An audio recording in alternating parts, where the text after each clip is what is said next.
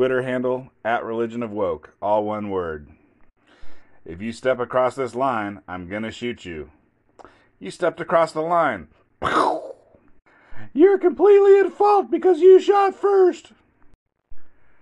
So I've been thinking about Abraham Lincoln more. I did a podcast about George Washington versus Abraham Lincoln.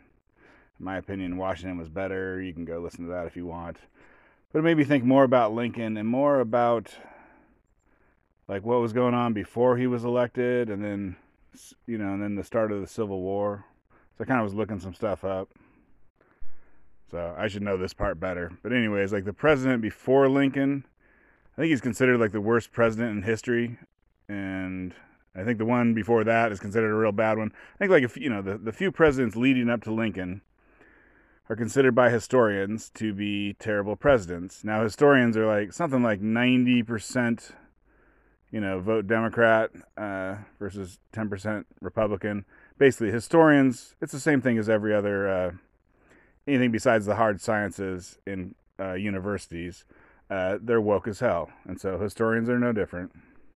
And so, if you're woke, what do you care about? You care about slavery, I think. If you're talking about history, you care about black people, and then if you care about black people, what do you really care about? Slavery.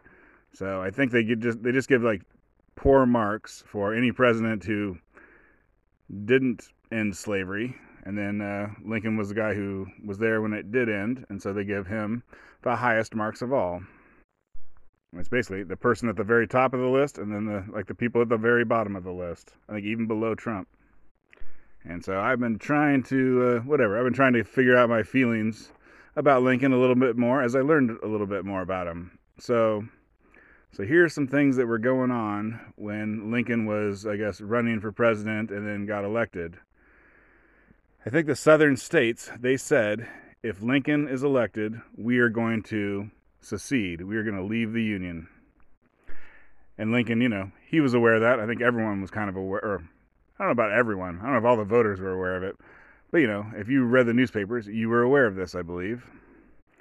So, Lincoln didn't run, he didn't give speeches like, vote for me and the South will secede and then we're going to do who knows what.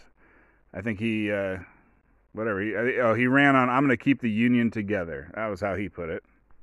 So he could have, he could have said, you know what, you can keep your slavery. I think it wasn't, no one was trying to get rid of slavery at that point. I think it was whether or not, Arizona, New Mexico, or whatever. Anyways, whether or not more states that came into the Union could be slave states, or maybe had to be slave states, or if they're below the Mason-Dixon line. I'm not sure about that part, but basically, the slave states are like, we're about to be a minority, and they're about to outlaw slavery, and we don't like that. And, and Lincoln being elected, that's the last straw. That's what we know they're going to do it, and so we're going to secede. And so here's the one of the funny parts is, so Lincoln knew they were going to secede, and he didn't say I'm going to start a civil war. He would say other stuff. We're going to keep the Union together, but he didn't say I'm going to do it with a big ass civil war with tons of Americans getting killed. No one, in fact, both sides thought that they'd have a little civil war, be over in a week. That's what they always think about wars. But basically, Lincoln knew, okay, I'll get elected, they secede, and then we have a civil war. He was going in there to have a civil war. I think he must have known it. He had to have known it. It was just obvious. And then there's that saying, the War of Northern Agression, which is what the South sometimes called it. I don't know. I think you're considered racist if you say that now. And I always thought that was total BS. But then I looked up. You're like, what was the first shot? How exactly did that go down? And it happened at Fort Sumter. I never knew what state that was in. That's in South Carolina. So South Carolina is like, we're leaving. In the middle of their state was a, army fort. And so Lincoln sent in supplies and reinforcements, or at least supplies, to Fort Sumter. And he knew that if he did that South Carolina would fire at those people. So if you go online and be like, who's at fault or who started it, they're all like, the South is evil. Everyone's like, the South is evil. So they all say that the South started it. So I don't know. That's a question. If you send a person, behind enemy lines, basically, and you know for a fact that they will get shot because it's behind enemy lines, is it the enemy's fault or is it your fault? I mean, the answer was Lincoln got those guys shot at on purpose to start the war. All right, so now there's two things that are a little weird about this, like say Lincoln was like, I'm gonna stop slavery, and I'm gonna start a war, and we're gonna stop slavery. Then I think, in my opinion of Lincoln would be much, much higher. That's not what he did, though. It's not clear that he was doing any of this to stop slavery. Like, that would have been a good motivating factor. He just kind of had like a general, the Union is good, thing anyways, which doesn't sound like a good reason. That does not sound like a good reason for me. If you were trying to stop slavery straight out, then that would be a good reason. But that wasn't the reason. He had the chance of having a great reason. He did not take it. He chose some other wishy-washy reason. And the other thing, this is like, Iraq, Vietnam, every war ever. Both sides thought that they would win. It would just be a couple weeks and they would win. And then instead it turned into a thing that lasted for years and just killed tons of people. So anyways, Lincoln's like, oh, this will be easy. I don't know if he would have, who knows what he would have done and how he would have done it if he'd known that America was about to have the bloodiest, war as far as American blood goes, ever. Probably would have thought twice or done something a little, maybe a little more diplomacy instead of just sending people in to get shot and let's get it on. And the other thing I wonder about is wars are almost always started by old, rich men, and then they're fought by young, poor men. And so, why do we have wars? Like, some yokel, some man with 3 kids living in Ohio on a farm back in 1861, he may have never even met a black person in his life. He probably didn't care about anything other than feeding his 3 kids. But anyways, over in the White House and Congress, they're like, oh, just send them to war. Who cares? And so because of that dynamic, basically, people go to war over money and power. And so this part I don't know that much about, but basically it must have been the rich and the powerful in the North. They wanted to keep the South. They could have let the South go. Like Lincoln could have been like, oh, you secede? Fine, you can leave. I mean, he didn't run on that, but he could have been like, you know what? I don't want to kill millions of Americans. You can go. But that's not what he did. And that's not what the rich and powerful people wanted. And they're like, I am willing to send young men to get killed for what reason? Oh, because you really believe in the Union? Or later on, because you really believe in ending slavery? Or was it really just because somehow your money depended on it? And I will say the South, they thought that Britain and France, that was who was powerful at the time in Europe, they thought that those guys really wanted the South's cotton. So that was why they were like, yeah, let's secede now. Europe will back us up. We can create our own little country here. And they were wrong. No one backed them up. It turned out that Britain and France had been stockpiling cotton. Like they just had warehouses full of the stuff, getting ready in case there was ever a problem there. And then Egypt and India was also growing cotton at the time. So it's like, good luck, South.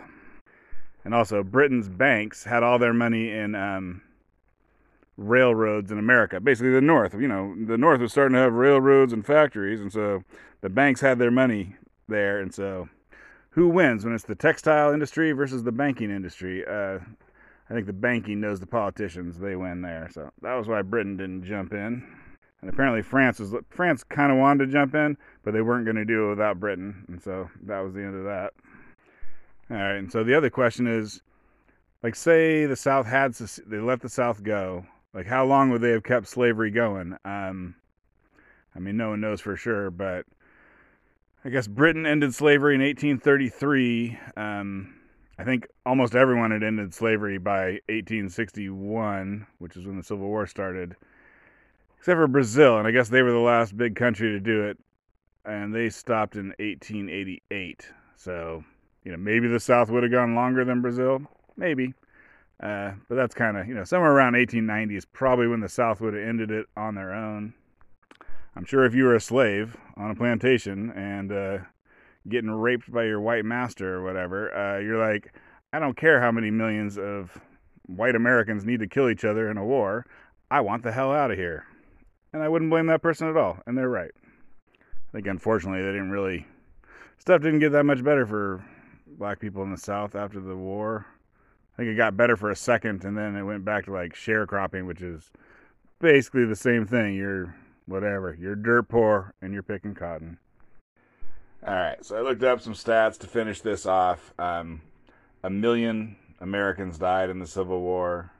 2/3 of that was army people, and 2/3 of those was they died of disease and stuff like that, wounds and disease, but not shot and killed. I don't know the numbers on this, but it looks like a lot of what happened was, they would gather people from all around and train them to be soldiers, and those people would bring smallpox and influenza, and so as you're training your soldiers were dying. Like before you even trained them and sent them off to fight, they were already dying, and that was a lot of how people died. Might make the Native Americans chuckle a little bit.